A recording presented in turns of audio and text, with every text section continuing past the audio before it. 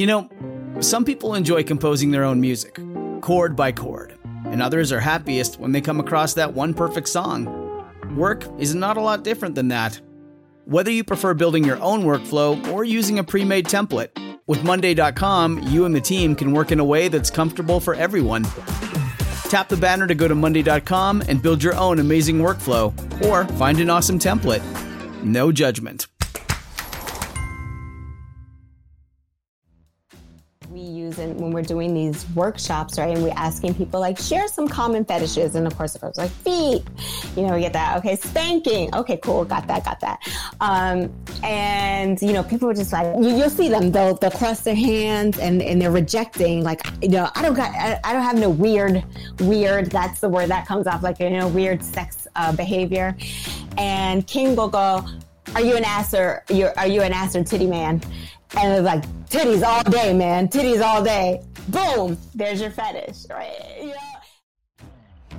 Welcome to Honey Do Me, a podcast that goes into the bedroom and beyond, hosted by Emma Norman and Cass Anderson. Here at Honey Do Me, we don't have all the answers, so we chat with experts, educators, and badass changemakers to get them. We are here to remind our listeners and ourselves that what we're going through is normal, that we are worthy of love and pleasure, and that we are all in this together. So tell us, honey, how do you do you? Sing 1, 2, 3, 4, 3, 2, 1. 'Cause no one can do it like we do it, like we do it, like we do it. 'Cause no one can do it like we do it, like we do it, like we do it. 'Cause no one can do it like we do it, like we do it, like we do it. 3, 2, 1. Impact Play!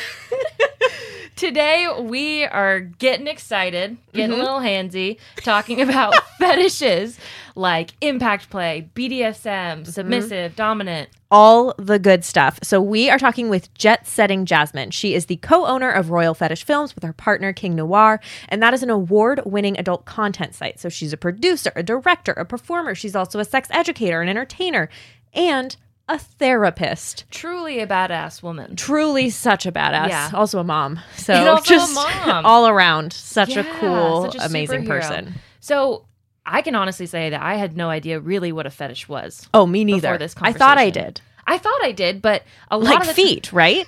literally, that was my only example of what a fetish could be, because it's so often talked about in like a negative way. Yes. Not that feet fetish is a bad thing, but like people only associate it with like weird or like very like out there type of things. Exactly. Like it's always kind of like gross and slimy and like something you have to keep to yourself. Right. I've never heard fetish talked about in this like positive, empowering way. Like it's something wrong, not Exactly. something right that you should incorporate. Yeah, it's something that's wrong with you and don't talk about it. Yes. So and was I'm pointing directly at me. directly at you. So I think this was a beautiful conversation to open up like the space to explore what fetishes are, because I think like now that we have this conversation, it's like, oh, fuck yeah, I probably have a fetish. I definitely do. Yeah. Yeah. So we talk about fetishes. We also talk about specific fetishes like impact play, because it's not two people just slamming their bodies together, which is what I thought. Really? When we first started talking about impact play, I was like, does that just mean hitting each other? You're like as hard as you can. Like, you just run. Just a right hook to the Yeah. face. Or body slams. I literally didn't know what impact play was. Well, we really got into it. How to do it, what to do it with, how to start out. We talk about how to implement fetishes, how to talk to a partner about fetishes. Yeah, how to find what your fetish maybe is that you Yeah. didn't even know, but like really analyzing what you're into. It's so much fun. You're going to learn so much. So much, and we'll just see you on the other side. Yeah. Yeah. Bye. Bye. Ah. So I think we want to start with just what is a fetish? Okay, so that is a very, very common question. And oftentimes people will tell you a specific fetish. When you say, what is a fetish? They'll go, feet. Right? Like that's like, Yeah, right. Yeah, that is a fetish. So really, basic definition is a form of sexual desire in which gratification is linked to a particular object. Right? So the objectification piece. Object really could be anything that is not utilized for the purpose of procreation. So we like to kind of broaden it up just a little bit. There's a couple of definitions of fetish that we join together. So we like to think about it as sexual arousal in any way that is not for the purpose of procreation. So now let your mind wander. Right. Yeah. Well, Oh, that's a fetish, right? It's like, Yeah. that's boring. Boring. But yeah, all of these, so many of our sexual acts that are directly related to our sexual arousal. So that thing that you have to, that thing that you really, really need to take you over the top that has nothing to do with getting you pregnant, might very well be your fetish. Okay. that's so much more of an inclusive way to think about it. And I feel like if we had that definition put out there more, people would stop shaming the word fetish so much or being so Fetish. cringy at the word fetish, for sure. Absolutely. I think we're scared of things that we think we don't have, right? Right. Because, or scared of things that we just don't know. We don't have a definition for it. And it is much easier to make fun of something, Yeah. right? Or reject it than it is to do an assessment of yourself and see like, well, where does that show up for me? But when we do broaden that definition up a bit, like you said, to make it much more inclusive to all of the things that we have strong sexual desires about, then, people actually do feel like, oh, I may have found my tribe. And that's when things get healthy, Right. where you find safe places to talk about it, to explore it, to learn how to do these things properly. Mhm. That's where we come in. Yeah. I love that. Do you feel like, based on that definition, then most people have a fetish, whether or not they feel comfortable enough to claim it? Absolutely. The funniest thing that we use when we're doing these workshops, right? And we're asking people like, share some common fetishes. And of course, if I was like feet, we get that. Okay. Spanking. Okay, cool. Got that. And, people were just like, you'll see them, they'll cross their hands and they're rejecting, like, I don't have no weird, that's the word that comes off, like, weird sex behavior. And King will go, are you an ass or titty man? And it was like, titties all day, man. Titties all day. Boom. There's your fetish, right? Yeah. And then it's like, really? And you take it down a little further. What about breasts? I love women with big breasts. I love women with large areolas. I love women who still are lactating. Okay. Now we're talking. Now we're getting into how specific and strong these desires can be about an objectification of the body. So you may be thinking like, this person who does all this work around the decolonization of sex and kink, talking about fetishes and allowing, talking about the objectification of body parts is very different than you as a human. So as a human, you cannot be fetishized because it's all about a particular object. A human being is not an object. We are human. So if someone says, I have a Black person fetish, they have turned that person into an inanimate object. And that takes your humanity away. Then therefore you are operating in a very unethical sense. So Right. I just kind of want to point that out because sometimes it's just like, well, I thought fetishes were bad when it comes to people and their body parts. It's like, how you're utilizing that. And then also we want to pay attention to like our historical context around these things.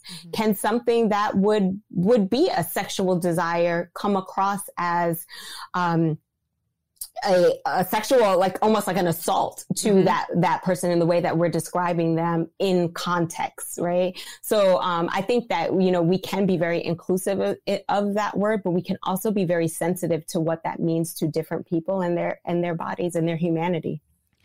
Absolutely. Like I'm so happy that this is what we're talking about and that you brought that up because it could be such a empowering word if fetish is like, no, my fetish is like big boobed woman, big breasted, whatever. And it's like, that's okay. That's so great. But we also need to know when it crosses a line and what that boundary is and how it gets unhealthy. And then educating people around that. Because like, it's totally healthy to have a fetish. That's fine. Let's embrace that. Let's break down that stigma, but let's draw a boundary and educate ourselves about what is too far. And so I think that's so great to bring up that knowledge around this too, especially for young people. Like before starting this work, fetish was like ooh, cringy word, bad, only weird people have fetishes type of a thing. But it's like, no, let's talk about it and let's draw that boundary, because it's the boundary that we're talking about that is cringy and bad when you cross that over. So I think this is so That's great. right. Yeah, absolutely. And then I had one more question kind of. So then what would be the difference between a sexual fantasy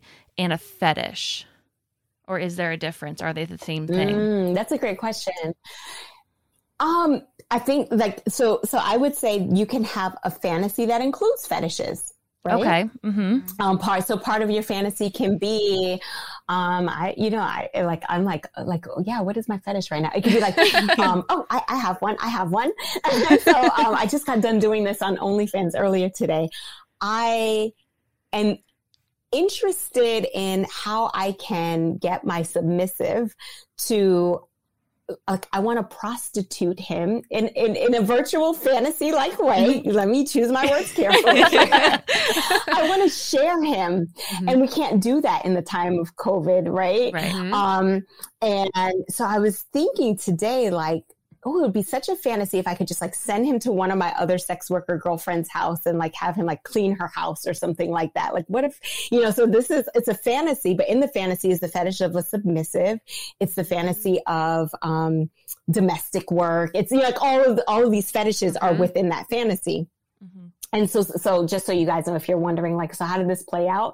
I sent him to her OnlyFans page for her to use him however she wanted to today, virtually, digitally. Yeah, So I love that. Oh, that's awesome. That's one way to figure it out. Isn't it? Right?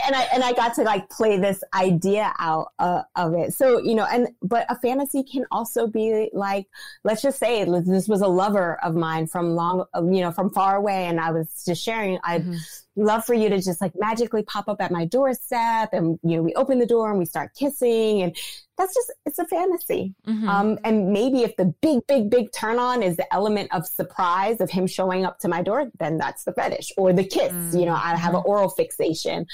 So yeah, the two are separate, but there's definitely fetishes that come within our fantasies. That makes a lot of sense. I love that definition. We've been talking about sexual fantasies in a previous episode and since then. So I love when we can kind of all put it together and be like, this is how this fits. Because there's so many layers to everything within our sexuality. So yeah, thinking you have it all figured out, like, oh, that's just my fantasy. And then you exclude like what parts of the fetish played in. And it's like, oh, maybe my fetishes don't have to be in my fantasy. They could be in my real life. And so I'm glad that we touched on that definition. That's so, it's good. Good stuff. And I'm sure this has come up in other discussions perhaps as well. Our fetishes that either show up in our fantasies, or our fetishes that we just think about, or things that we really haven't manifested into like acting out your fantasy or acting out that fetish. I think it's important to let people know that some things are really comfortable in our heads. Like some things will live there forever. Some of the things I want to do to my exes that, like I'm not going to do those things to them. I'm over them. I promise, guys. I'm over them. But think about it, right? So many things in our life, like there's many things that we would say like, oh, I wish I could like jump on a plane and do this and do that. And it's like, yeah, I'd never do that. But it plays out nicely in our head. Absolutely. But when it comes to our sex, we sometimes feel like, oh shit, if I thought it, I must mean I got to do it. Like, no. Sometimes it's like, great. Like some of my fantasies, I don't want them to actualize in real life because I know someone's going to mess it up. Because like everybody has their 100%. Lines right, and everybody is like good chemistry. Yes. The temperature is good. I don't want to mess that up. It's my go-to. And if I try to actualize it and somebody messes it up, I'm going to have to come up with another one. So it's okay. Even some of our fetishes, I remember seeing something and going like, damn, like that's so hot. It so turns me on. But if somebody ever fucking spit in my mouth and then asked me to spit it back in theirs and spit it back in mine and I spit it back in theirs, no. So good to watch, bad to do. Yes. All right. Yeah, that was for me. That was a huge question that I had around fantasies too, which is like, what does it mean if I never want it to come out of my head? And does that mean that I'd have to get comfortable actually doing it? Or can this just be in my head? Oh, I love that. Yes. It's like you have an amazing imagination, or you have a great like spank bank in your head for the times that you need to access it. But yeah, I think there's a lot of pressure. And, you know, we see this when we tell a lover, like, oh, like that looks really hot. And then it's like, oh, is that what you want? Like, do I need to change? Do you like those kind of people? Like, you know, it's like, no.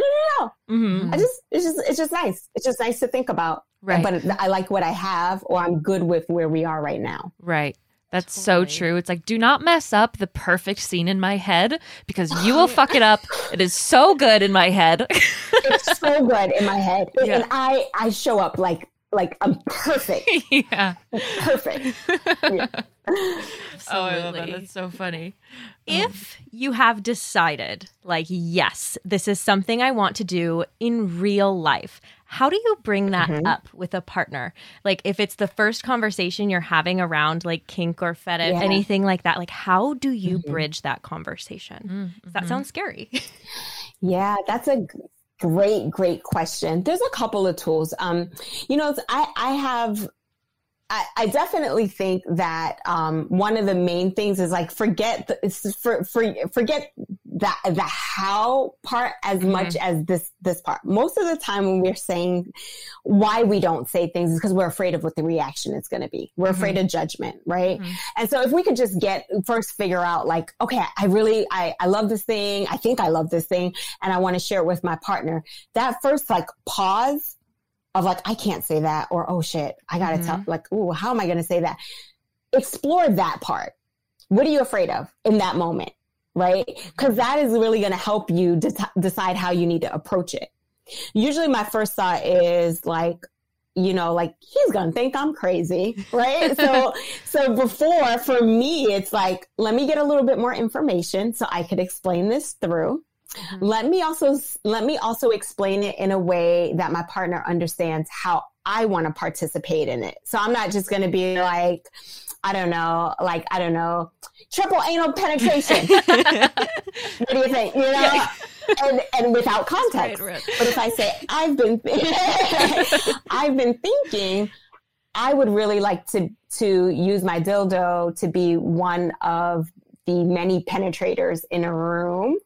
That takes on a whole different picture, right?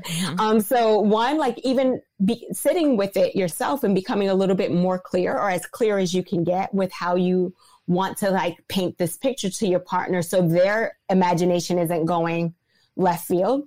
Right. The other thing too is that part of you that goes, oh my gosh, like they might reject me or they might judge me.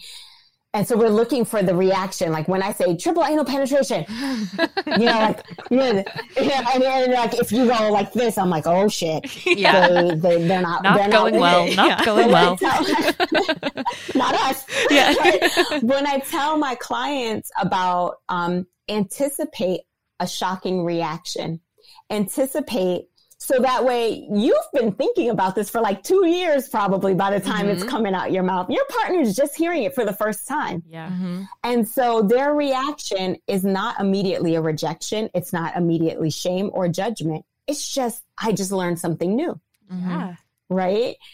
And being okay with allowing, because a lot of times we'll be like, so I'm thinking about this. And our partner's like, oh. And we're like, so you don't want to do it? It's like, I haven't even had a chance to like think it through. Right. So allowing your partner also time to process it, time to ask questions. So it may sound like more of a conversation of, I want to share something that I've been interested in, or I think I'm interested in, or something that's been turning me on lately. And please don't feel like you have to say yes, no, or maybe. I just want to share it with you. And then if you're open to talking about it, we can talk about it now. If you want to talk about it after you process it, we could talk about it a little bit later. So you're setting the stage for success for both of you, not to get a raw, visceral reaction to something that you feel truly sensitive about and that your partner is hearing for the first time. The second thing that I like to do is I like to trade porn with my partners. So that way I have a little bit of a buffer between me and my fantasy. And it's like, hey, can I share something explicit with you? Yes, share it. What are your thoughts about it? What did you like about it? What did you not like about it? Where did you see yourself in it? Where do you see me in it? And so now we are talking about something that neither one of us have to be attached to. And we're allowing the performers to give us a model of what I have been perhaps, like kind of craving. I think those are such great tools to have, especially when you're talking with a partner.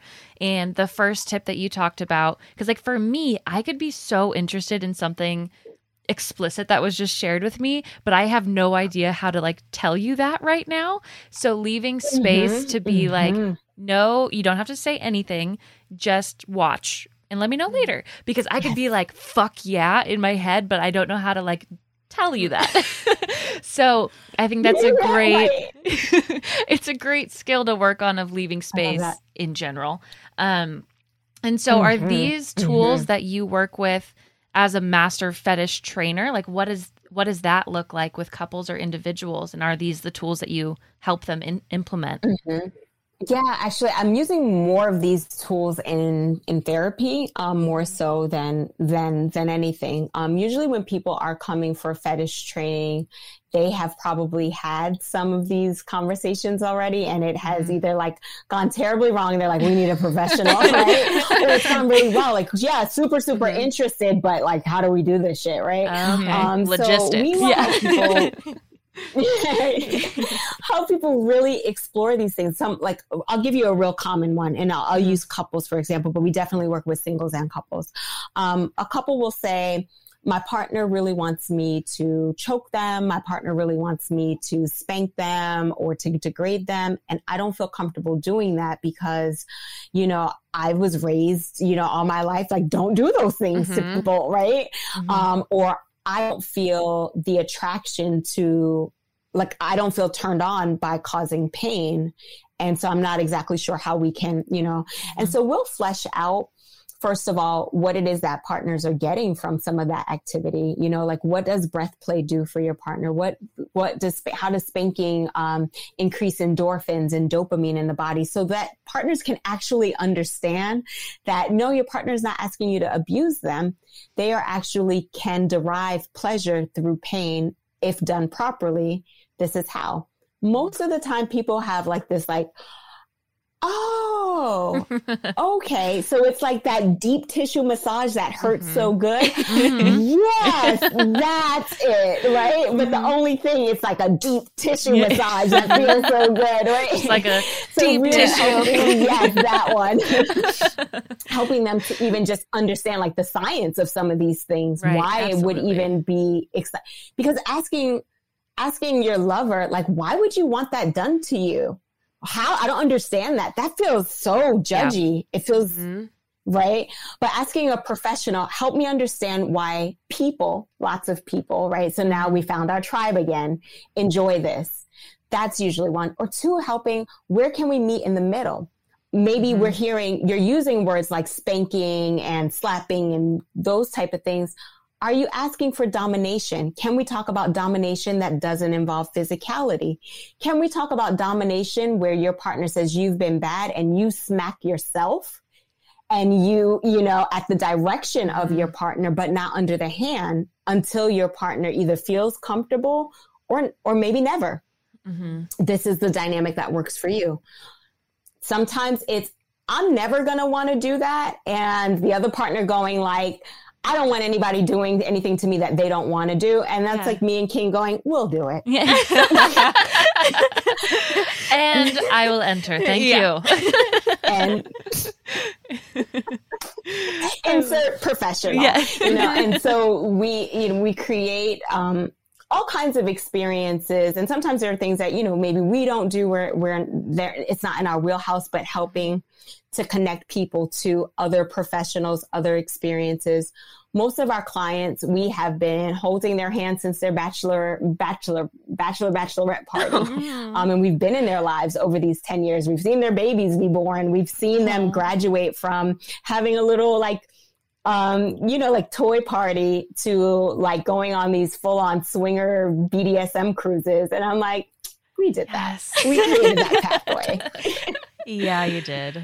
That's amazing. I love that. And I love the problem solving. I love like wanting to make sure that everyone's happy. I think you said something earlier talking about how like our biggest fear when we're bringing these things up is that they're going to think we're weird or there's something wrong with us. There's going to be that shame. And so I think leaving that space, having these resources, being willing to problem solve really like it takes that fear away a little bit. Maybe not all the way because I'm like, it's still scary, but I think knowing that those things are in place is so amazing. A part of being a master fetish trainer, does that mean that you and King step in as well? Like you can do hands-on work with couples or individuals?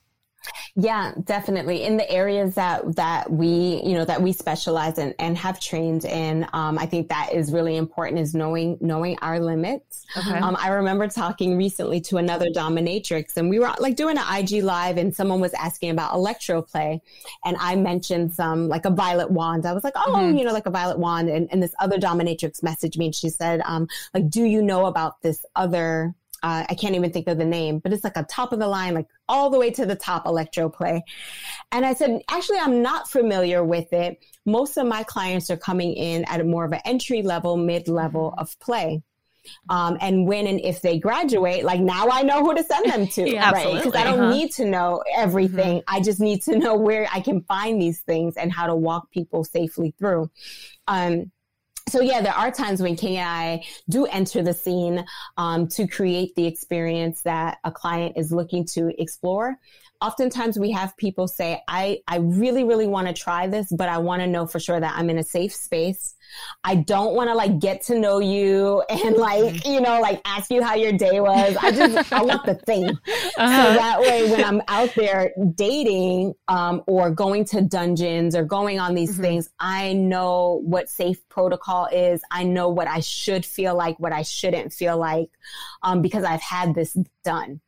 Going back to that massage example, I had like every one of my little young boyfriends give me a massage. And then when I finally went to go to a professional, I was like, oh my God, what were these little boys doing? What were they doing? God, That was not a massage. You were literally rubbing my dead skin cells. Just blowing them all over my body. I don't need that. Blowing them all over my body. Anymore. Right. You don't even know where my muscles were. But do you see how you know what to expect when you do have an experience with a professional?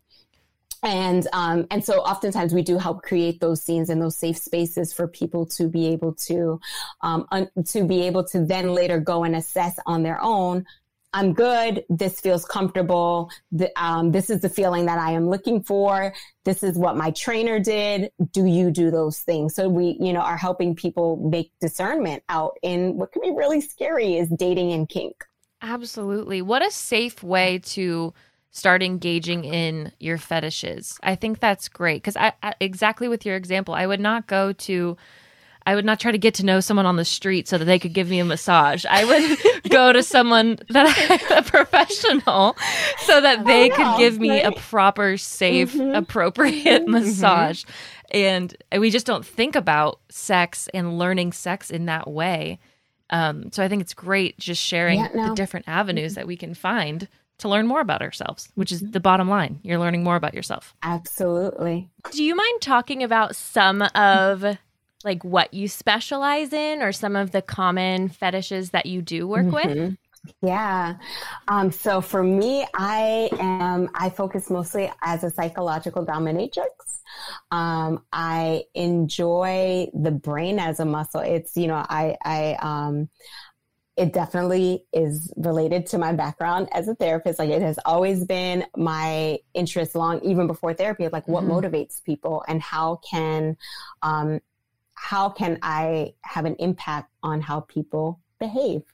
Right. So, being in these consensual, dominatrix, dom and sub dynamics has been incredible for me to allow my imagination, allow me to pull my skill set, my professional skill set in, allow me to help clients and my personal subs as well, push their boundaries to their best self. So I specialize in what I specialize in general. Like I am an educator. I am a solution-focused therapist. I like helping people find their edge, find whatever their next level is, and being able to do that in a kink space like that's my shit. We also specialize in impact play using multiple different tools, whether household items, your hands, or some serious, whether floggers, canes, what have you, how to safely deliver impact play to the body in a way that is, again, that pleasure for that pain, where we derive pleasure from pain, or for those that really do enjoy pain. Those are some heavy hitters for us. We also specialize in the sapiosexual, so helping people incorporate the things that they're interested in their cerebral world into their sex. Oh gosh, let's see what else.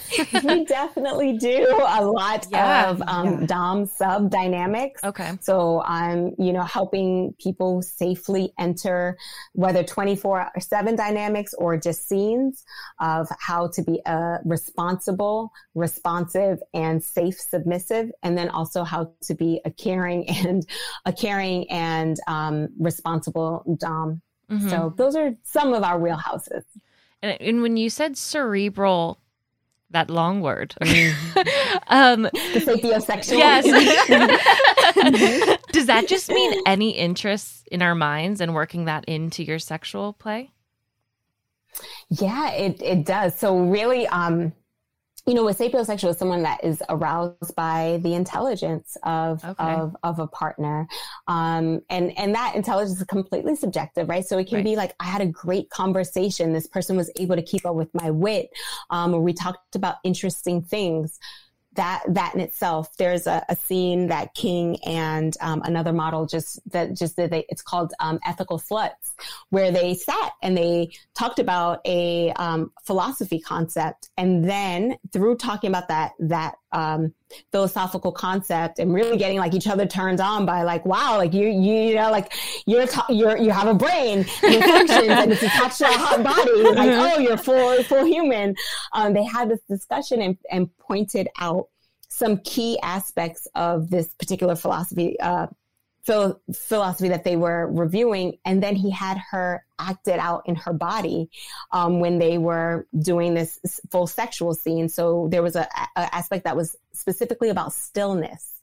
And so taking that conversation that they had about stillness and then actually putting it and it manifesting in her body to be still during some like serious, like hardcore play. It's like, wow, I could have like aced college if I had a master fetish trainer. Only the subjects were broader, I would understand. Like that quadratic equation would have been so much easier to remember if I was bent over, but so that would be a sapiosexual example. Wow, that's a whole other universe. I love that. I love how you're holding yourself as the academic that I know you are. Just like, whoa.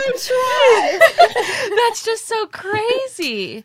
That's insane. I love that. It's just so much you can learn about different, and like people who might feel like, oh, that really turns me on, but why? And now it's like finding these different, like exactly your tribe, like you're saying, like your new understanding, people that just get you. That's so cool. So out there. I love it. We wanted to get into specific fetishes a little bit more that people might want to start trying. Impact play was one that you touched on and that we were very interested in. So we'd love to talk a little bit more about that. How do you recommend somebody start?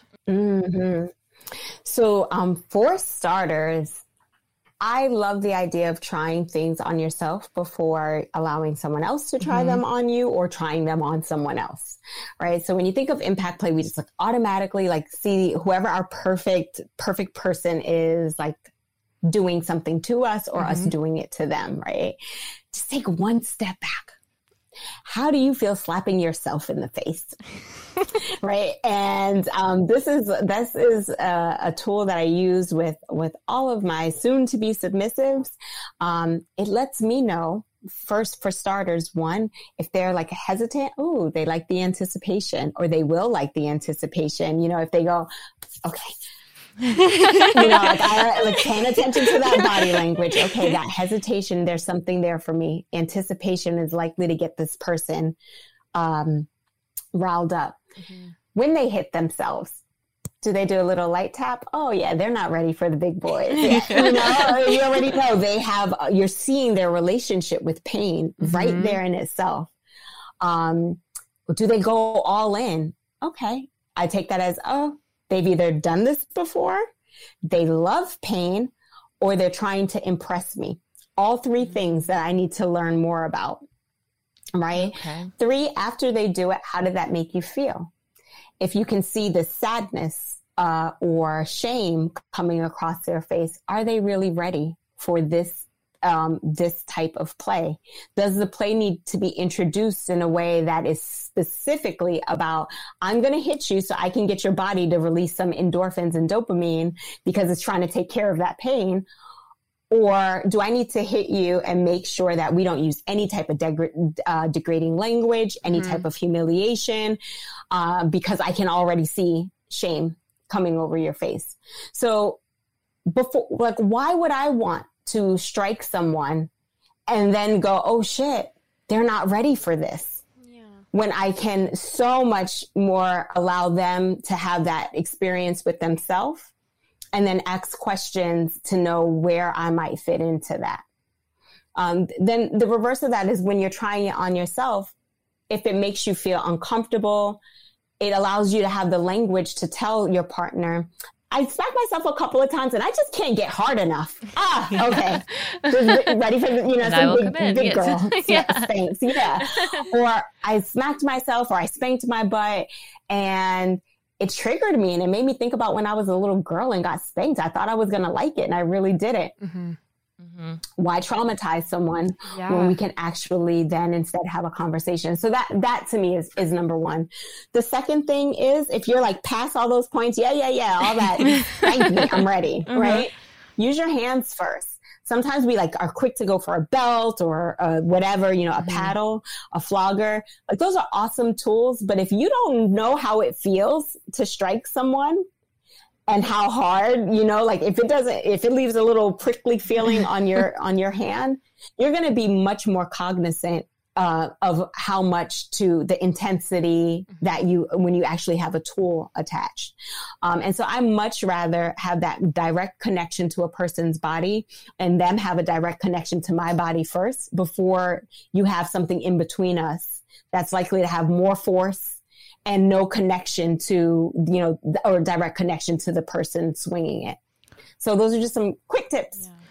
Those are great quick tips because I would never smack myself first or do something to myself first to see if I like it. But all of those points you brought up about, is it going to trigger you? Are you upset? Is this going to totally scar you if it happens first in the bedroom where you don't feel like you have enough say, And that makes perfect sense for doing it to yourself first. My one question that came up for me was determining how hard you want to get smacked or have somebody smack you.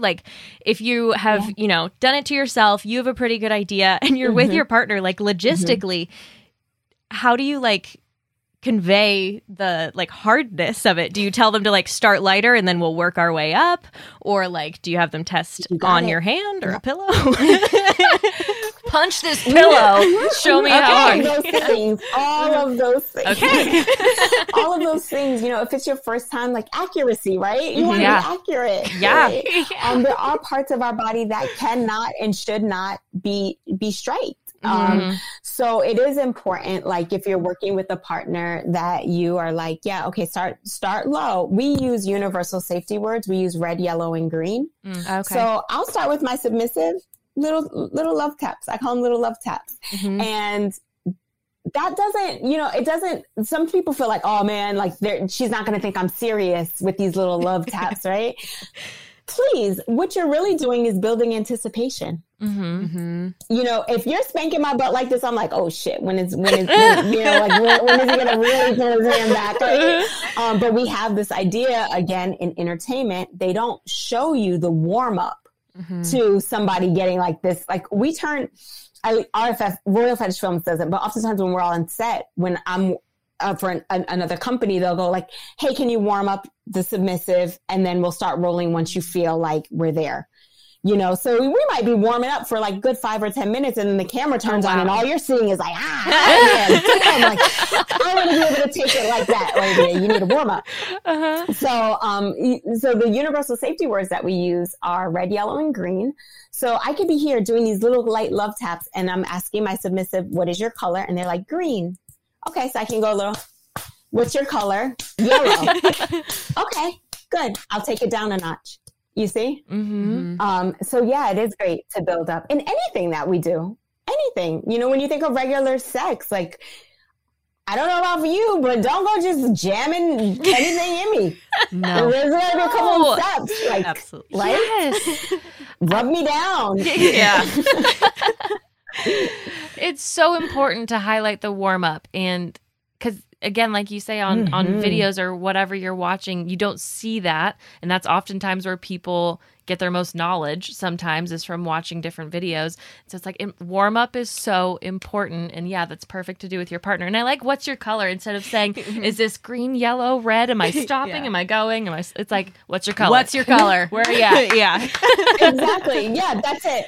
And you know, the other thing too, people will often say like, well, I don't want to keep checking in. I feel like the person is going to think I don't know what I'm doing. And I'm like, no. Yeah. Check in as much as you want. Because one, the liability is on you. You are literally striking someone's body. Yeah. You are applying pain on purpose with consent, but the liability is on you. So it is in your best interest, one, for your experience and their experience to check in.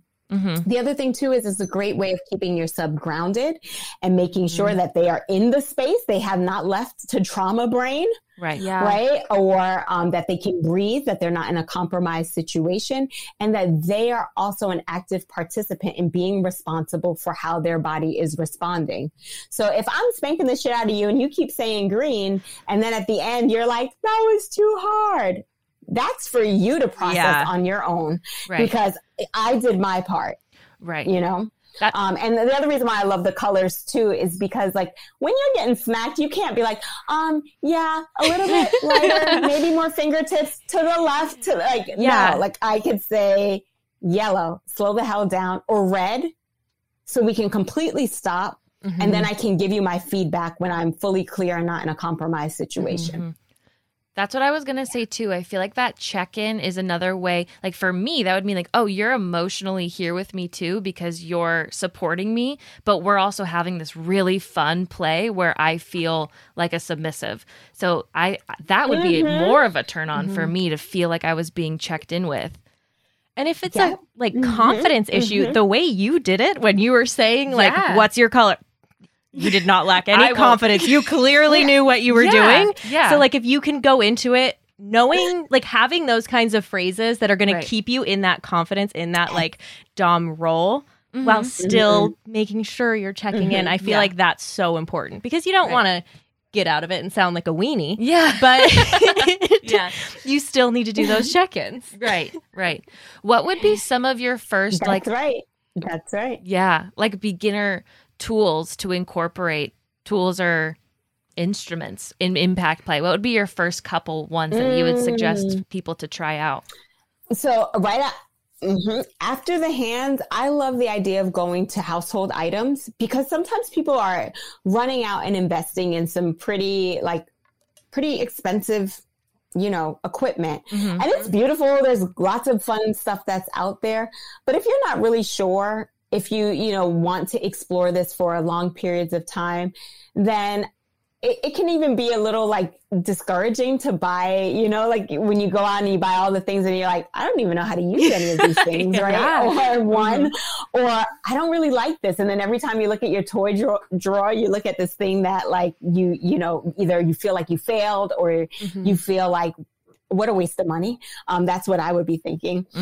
So for me, it's like household tools, like a spatula, a belt, a book, and where books are cool because you have all different intensity sizes and things of that sort. Paperback, hardback, all of them. Yeah, now you're thinking. Encyclopedia. Like What was that? I love it. Rubber bands, hair ties. Okay. Mhm. Yeah, you know that feeling? A towel. A wet towel. I'm just looking. Y'all tell me. Look around your office. What do you see? What do you see in your office that could be used as a nice thinking tool? Well, we just see crystals in our We have a office. lot of crystals on our desk. But I was might thinking hurt. like wooden spoon. Like that was what was coming to mind with me. You have your curtains. I have curtains. You could whip them. Curtain rod. Yeah. Yeah, you sure can. That Legos comes out. up there. Yeah, There's we some have- Legos. My fiance's Legos are Just up there. throw them at your ass, you know? You step on a Lego, that fucking hurts. Hell yeah, I have a 2-year-old. You think I don't know? So yeah, just those household items. Of course, you want to make sure it's in good repair, so no one gets like there's not like a piece of metal off like the a belt splinter. or something Yeah. along those Right. lines, or but I think those are really fun items, and they're also not intimidating. Mm-hmm. And a lot of times that can keep us from exploring, because we'll see like King Noir doing like figure eights and Florentines with his floggers and tossing them to me, and I'm like on the floor and like all this stuff. Like, we practice that shit. Like, come on, our family eats based on if we catch that flogger or not. So we know So you're catching it. we're catching it. Exactly. Nobody's missing meals over here. But in your play, it should not feel intimidating. You know, you're not gonna, it's like anything else that we want to strive towards. We don't just go and like pick up, I don't know, I'm trying to think of a sport and I'm really like failing right now. But Basketball. whatever it is. I don't pick up basketballs. I can't do that. There you go. You got to start. You either have to start with lessons, or you got to start with a very like kind of intramural, right? Yeah. For fun. Yeah. And then if you realize that I have a passion for this, or I'm really good at this, then you can start graduating to more things. And I think that is really healthy for any sexual journey or exploration, is not to have like these. I mean, it's great if you have a goal in mind, but a goal means that you also have a whole plan of point A to that goal. Sometimes we're like, I have a goal, so I'm just going to do the goal. Like, that's not how it works. You know, you're going to do the steps Yeah. to get to that goal. 100%. Absolutely. The warm up. Yeah. Always with the Always warm up. with the warm up. Yes. Yeah, absolutely. I loved getting deeper into back play. I think those are great tips. Those are something that I feel like is a little bit more common for people who are just starting out. It's like, oh, I spanked my ass a little bit. So I think those type of tips are just so important to talk about, and I love it. But we have reached the part in our episode where we like to do Homework for honeys. Hey. where we like to do and talk about one actionable step we can take from all of this information and apply it into our lives. So, Jasmine, would you do the honor of assigning us some homework for this week? Yes, I will. Actually, I have two small. I came with one, but since we talked about so much here, I do want to give two pieces. So one is going to be, of course, the psychological aspect, and then the two will be the physical. All right. So the one that I came up with for the psychological aspect is, a lot of times there's sexual anxiety around trying anything new. There's just anxiety. It doesn't even have to be sexual anxiety. You could be listening to this and thinking, oh my God, that sounds so great. But the idea, the part where you said talk to your partner, oh, that's scaring me, right? Or like, oh yeah, impact play sounds cool. And then when you said the belt, like now I'm all screwed up about it. So we do bring those anxieties into our sexual experiences. And I don't often think that we have tools to use to resolve that anxiety. Usually we're trying to just push through. And when we are trying to push through uncomfortable feelings in sex, a lot of times we check out. And I do see a lot of people asking how they can be more present in sex. And I do feel strongly that is because we're bringing anxieties, fears, judgment into our space that don't allow us to focus on pleasure. So I want our listeners to kind of think about a container that they can bring into any sexual experience. Maybe it's visualize, maybe it's a glass container that you can see what's inside. Maybe it's a basket that someone described, a hamper that has a lid on it. Like, you find your container that you want to put in your hoe bag, and you want to take it with you where you go and put it down wherever you're about to have a sexual experience. It's imagination we're using, but if you actually need a physical one, go for it. This container is where, prior to engaging in any sexual activity, you're going to put those fears, those anxieties, those things, stressors. It might be a bad day. It might be something that you're really, really consumed with, but you need to put it in a container to be able to be present for your sex.